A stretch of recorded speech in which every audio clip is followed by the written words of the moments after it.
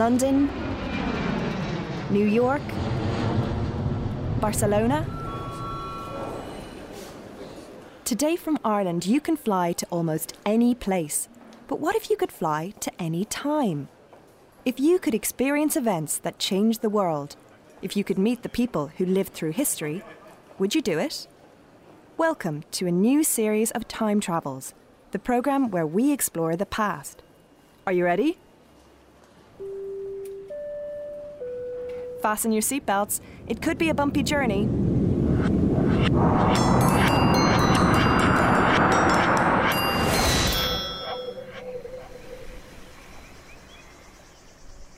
Okay, we've landed, and we're a long way from home.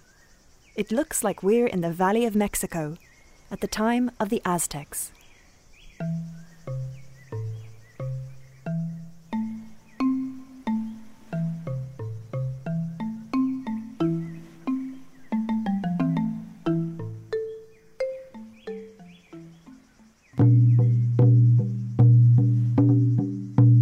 Oh, I'm not finished yet. Why does the curfew always sneak up on me like that? Oh, hey, you better get a move on too. We must all be indoors by 6 p.m. Tenochtitlan is the capital of the Aztec Empire, and the authorities are very strict indeed. It's not safe at night, you see. That's when the dark spirits are at play.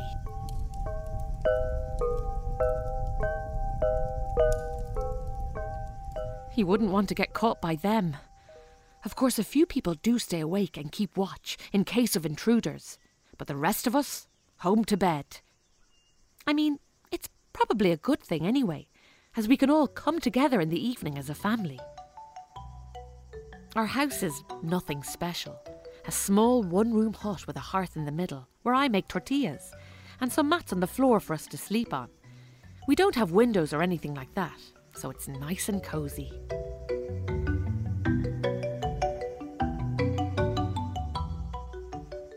My husband's a farmer, and honestly, he'd work all the hours in the day if he could. It's up to me to sell his produce, maize mostly. I've been working since I was 6 years old, like all Aztec children. Parents here believe it's important that young people know that nothing comes for free, and whether it's helping with the household work or at the market, children must be willing to get stuck in. Our children are very precious, of course, but best prepare them for the real world. And laziness is very frowned upon. Life is not easy, but we must be grateful for all that we have. You can probably tell that my family and I are not nobles, but there's no point getting envious. They do have a fine time of it though, the nobles. They're the only ones who get to wear the fancy jewellery and to enjoy the best food. But as I said, I don't like to complain. Here, can you just hand me that basket over there? Thank you. I always find that I'm never quite finished what I'm doing when the curfew sounds, and then it's a mad rush to get back to the house. My son will hopefully be waiting to collect me in the canoe. Tenochtitlan is surrounded by lakes, so canoes are really the most sensible form of transport. As you can see, there are thousands of canoes here of all sizes. Ours isn't too grand, but it does the job, and we haven't sunk yet. My son is a strong boy of 15 now, and he will have been studying today. All Aztec children go to school, and my son will probably follow in his father's footsteps as a farmer. And of course, he'll be expected to do some time in the military. I worry about that, but can only pray that he stays safe. Oh, there he is now. I best be off. Nice to chat to you. Do make sure you get home soon. Remember, dark spirits will be roaming.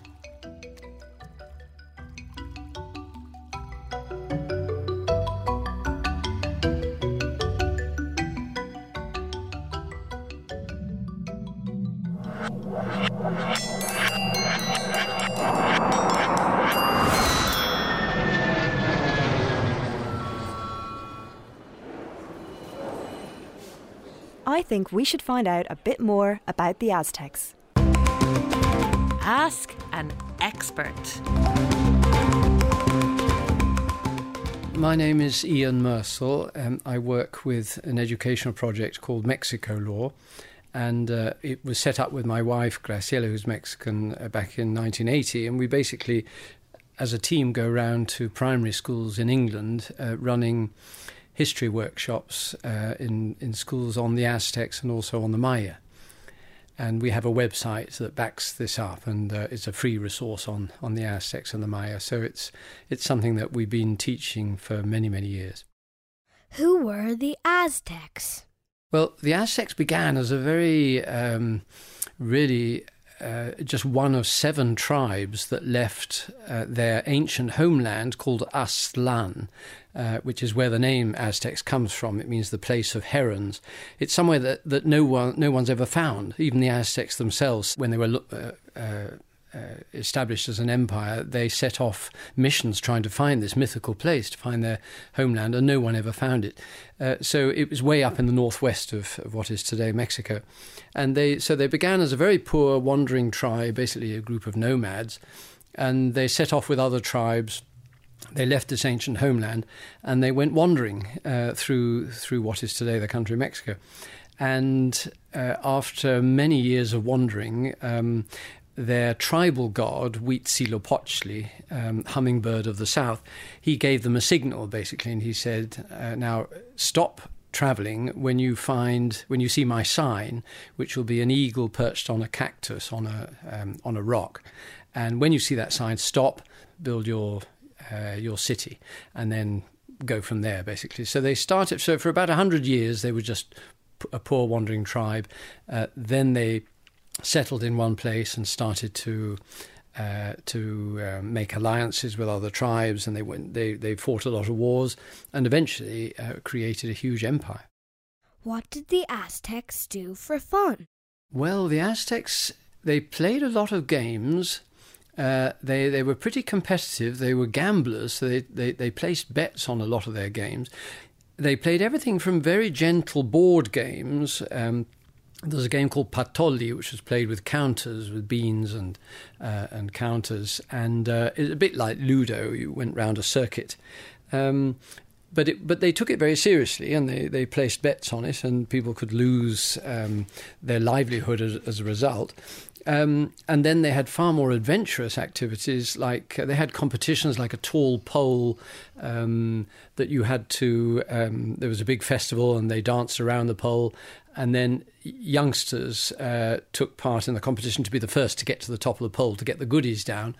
And Moctezuma II, who's the most famous Aztec emperor, he won the competition one year. It's one of the reasons why he was chosen as emperor. And then they played very athletic ball games that they learnt from previous peoples like the Maya and the Olmec, such as the famous Mesoamerican ball game, which you played with your hips with a bouncy rubber ball. You had to try and get it through hoops on walls of a ball court. So they played a range of things. I don't think they did anything purely for fun, although there is some indication that they played very gentle things almost like tiddlywinks and marbles and so on. There are paintings in some murals that give us clues to that. So yes, quite a range of fun activities. What did the Aztecs believe in? Well, the Aztecs very much believed in life after death, and they believed that it's quite complicated because the Aztecs inherited again a whole religious belief system that goes back a long way in Mesoamerica, where there were 13 heavens and 9 underworlds, and where you went after you died depended not really on how you lived your life, but how you died. So if you died a spectacular death, like in being sacrificed or in war, then you went to one of the highest heavens. If you died an ordinary death, you went to a rather boring place right down at the very bottom. It was the 9th underworld. It was called Mictlan, which means the place of death, really. And it wasn't a hell. It's just after that there's nothing. And but they always remembered you after your death you always remembered relatives who had died, of course, but for 4 years, because they believed it took you 4 years to get down to your final resting place. your family would mourn for you. But after 4 years, that's it. We can move on now. We've stopped crying, and we'll never forget. So these sort of traditions come through today in things like the Day of the Dead, which is a huge Mexican festival, the biggest festival in the Mexican calendar, and it has roots in the Aztecs and beforehand. So they worshipped a whole range of gods and goddesses. They had sort of two types of religion, really. A public religion where you celebrated and you performed to gods in public places, in hundreds, if not thousands of people, dancing and performing and reenacting histories and performing sacrifices, all to a whole range of gods. And it depended, because they had, before I go on that, they had the other type of religion they had was a private religion where you worshipped very much at home in your own house. Every house would have a little altar to the fire god, which was the oldest god that they worshipped. And every morning you'd give a little gift to the fire god. And it's important to remember that the Aztecs, yes, they did do human sacrifices. There's no doubt about that. But although not in the numbers that some of the Spanish have claimed, but they more than human sacrifices, much more common than human sacrifice, was self-sacrifice, where you gave a little bit of yourself to the earth. So every day, you would, unless you were a very young child, but you would prick your tongue, for example, with a little cactus or agave spine, a thorn. You just pop it through your tongue and release a couple of drips of blood from the tongue onto the earth. And you might think, well, why on earth do that? Well, the earth gives us gifts every day. So the Aztecs believed very, very strongly in keeping things in balance. So you didn't take without giving. And they felt if they gave things to the gods, they'd get something back. So by offering a little gift of yourself, a couple of drips of blood, it doesn't cost you anything because your body repairs itself, you could give a little gift, a little drink to the earth first thing in the morning. So they did believe they were on a mission to keep the world in balance. All the opposite forces in the world, life and death, male and female, winter and summer, all these sort of things, they believed that it was vital to keep them in balance. What was life like for Aztec children? Aztec children had a pretty tough time, but then life was tough all over the world in those days, at that sort of age. The Aztecs' parents, mums and dads, were very strict, but they were very loving. The Spanish were super impressed at how well Aztec parents brought up their children. For a start, you couldn't be punished whilst you were still being breastfed by the mother. And that went on for 2 or 3 years. So the Aztecs believed that whilst you were still being breastfed by your mum, you were still connected to the earth and that you weren't really part of the world. So you couldn't be punished. After that, once you'd gone on to solid foods, then, okay, you could be punished. But they usually gave you warnings, and they had 2 different types of school. At least everyone went to school in Aztec times, both boys and girls, which is very impressive. We're talking about hundreds of years ago, something that didn't happen in this part of the world till far, far later. So you went to school. If you went to a posh school, you were expected to be very, very to know your duties and everything, and so the punishments were much stricter. If you went to an ordinary school like you and I would go to probably, then at least they gave you a warning before they punished you. But they were very firm, very strict with their punishments. But kids grew up to work from a very young age. From sort of 3, 4, 5, you were starting to help carry water and clean the house and so on. Aztecs called a baby a jewel, a jade, something very, very precious. So there's no doubt that they looked after their children very, very well. But they were firm. They believed that life is tough, and the sooner you realise that, the better you'll get on in life. So, a mixed bag of things. What can we learn from the Aztecs? Well, I think one of the best things the Aztecs could teach us is how to look at our world in terms of the balance. in our world. To be honest, if any Aztec person turned up today into our world, they say, "What on earth have you done to our world? It's got terribly, terribly out of balance." And so I think any Aztec mum or dad would say to any youngster now, for heaven's sake, get this world into balance and keep it in balance. And there's no reason why it can't go on and on forever. I mean, they were a bit paranoid about it. They believed that when the sun god goes down at the end of the day, he dies and then is born again the next morning, and so on. They took all these things very, very seriously, but they were passionate, truly passionate about trying to keep their world in balance. So I think that's probably one of the best things we could learn from them. They've given us plenty of things, but in terms of how to run our lives, I think that's probably the best message. Why aren't the Aztecs around anymore? Well, funny enough, the Aztecs are still around.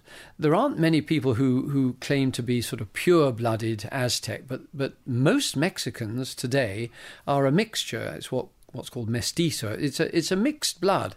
So Graciela, my wife, is a mixture of Spanish and Aztec blood, basically.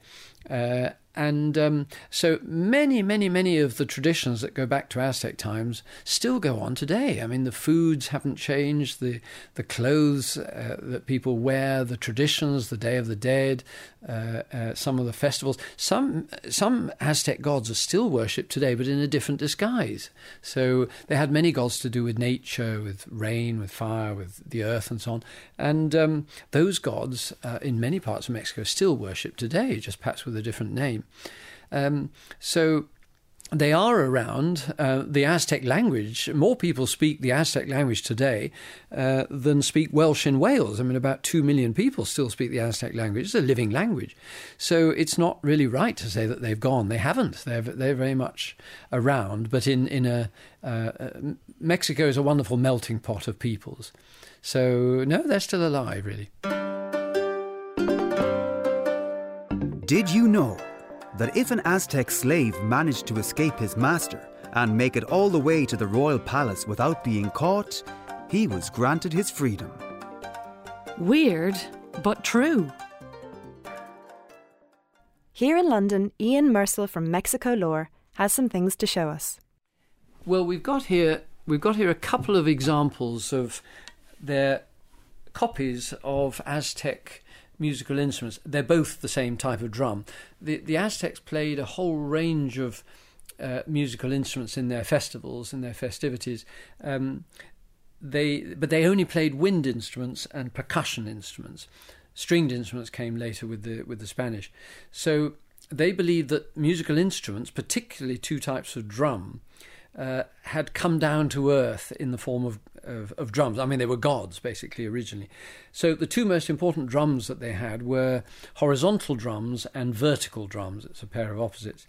And here we've got a couple of examples of the horizontal drums. They were called teponaztlis. There are three, actually, in the British Museum that you can go and have a look at. We would call them log drums or tongue drums or slit drums. They're made of one piece of wood. It's a log, basically. They're hollowed underneath. They've got lovely carvings on the face and the sides and so on. And cut in the top are two tongues cut into the wood. And they're both exactly the same length. But with a simple beater, just to stick with some rubber from the rubber tree on it, they could get two different notes. And of course the trick is to make one of the tongues a bit thinner than the other. So if you make one tongue thinner than the other, if you listen, hopefully you get two different notes.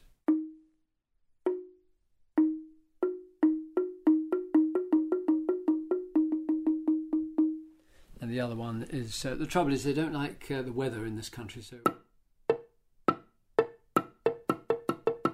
Unfortunately, the wood is warping on those, so they've moved a bit off the centre. So these drums, the origin of this drum, it goes back even older to tortoiseshell drums. That if you tickle a tortoise upside down, you should get two different sounds out of the shell because it's got a thinner side and a thinner end and a thicker end, one for the head, one for the tail. And they used to play those drums, the Aztecs and the Maya and other ancient Mesoamericans. So that tortoiseshell drum is the ancestor of these two-tone tongue drums. The carvings on them tell us stories.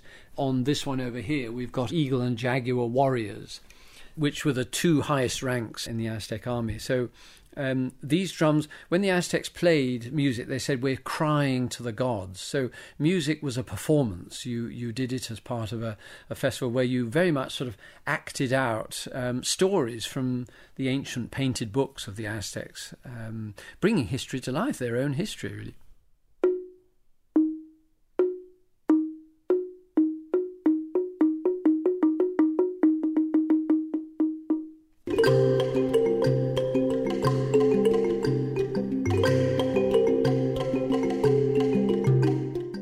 Around the 15th century, Europeans began to see that there was much to be gained from venturing to the New World, the place that we know today as North and South America. And one of these European explorers was a man called Hernan Cortés.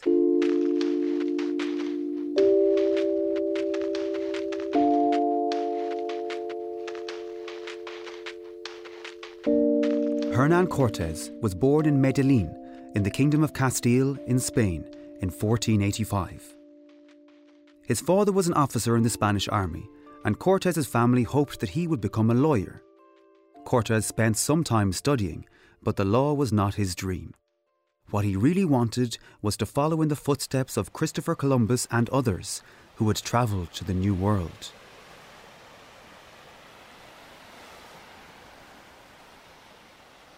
When he was 19 years old, Cortés had a chance to join an expedition to Cuba, led by an explorer called Velázquez.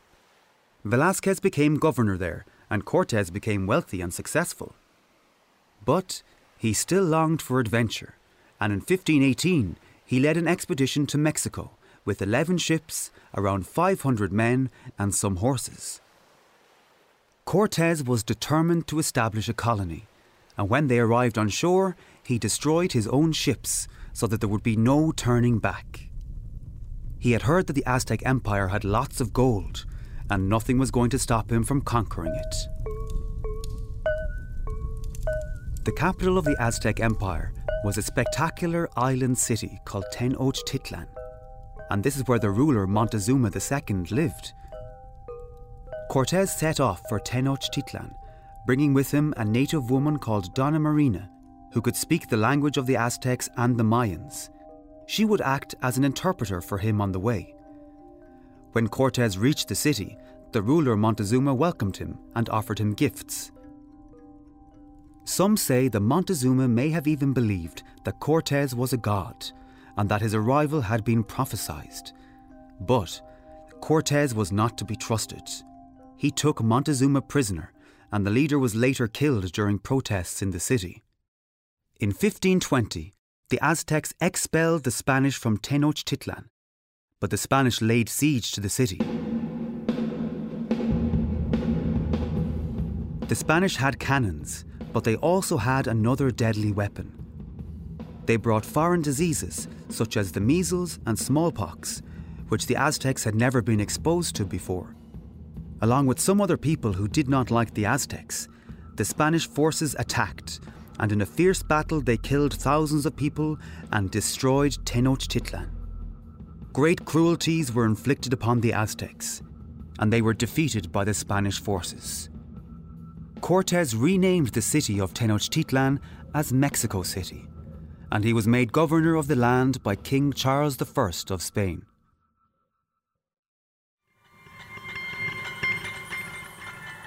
Cortés continued to explore, and later he travelled west, where he discovered and named California. He retired to his estate in Seville in Spain, and died on the 2nd of December 1547.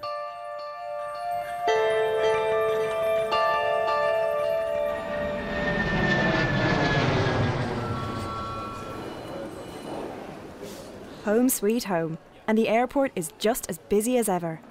And like I said, you can fly to almost anywhere or any time. So, where do you want to go next?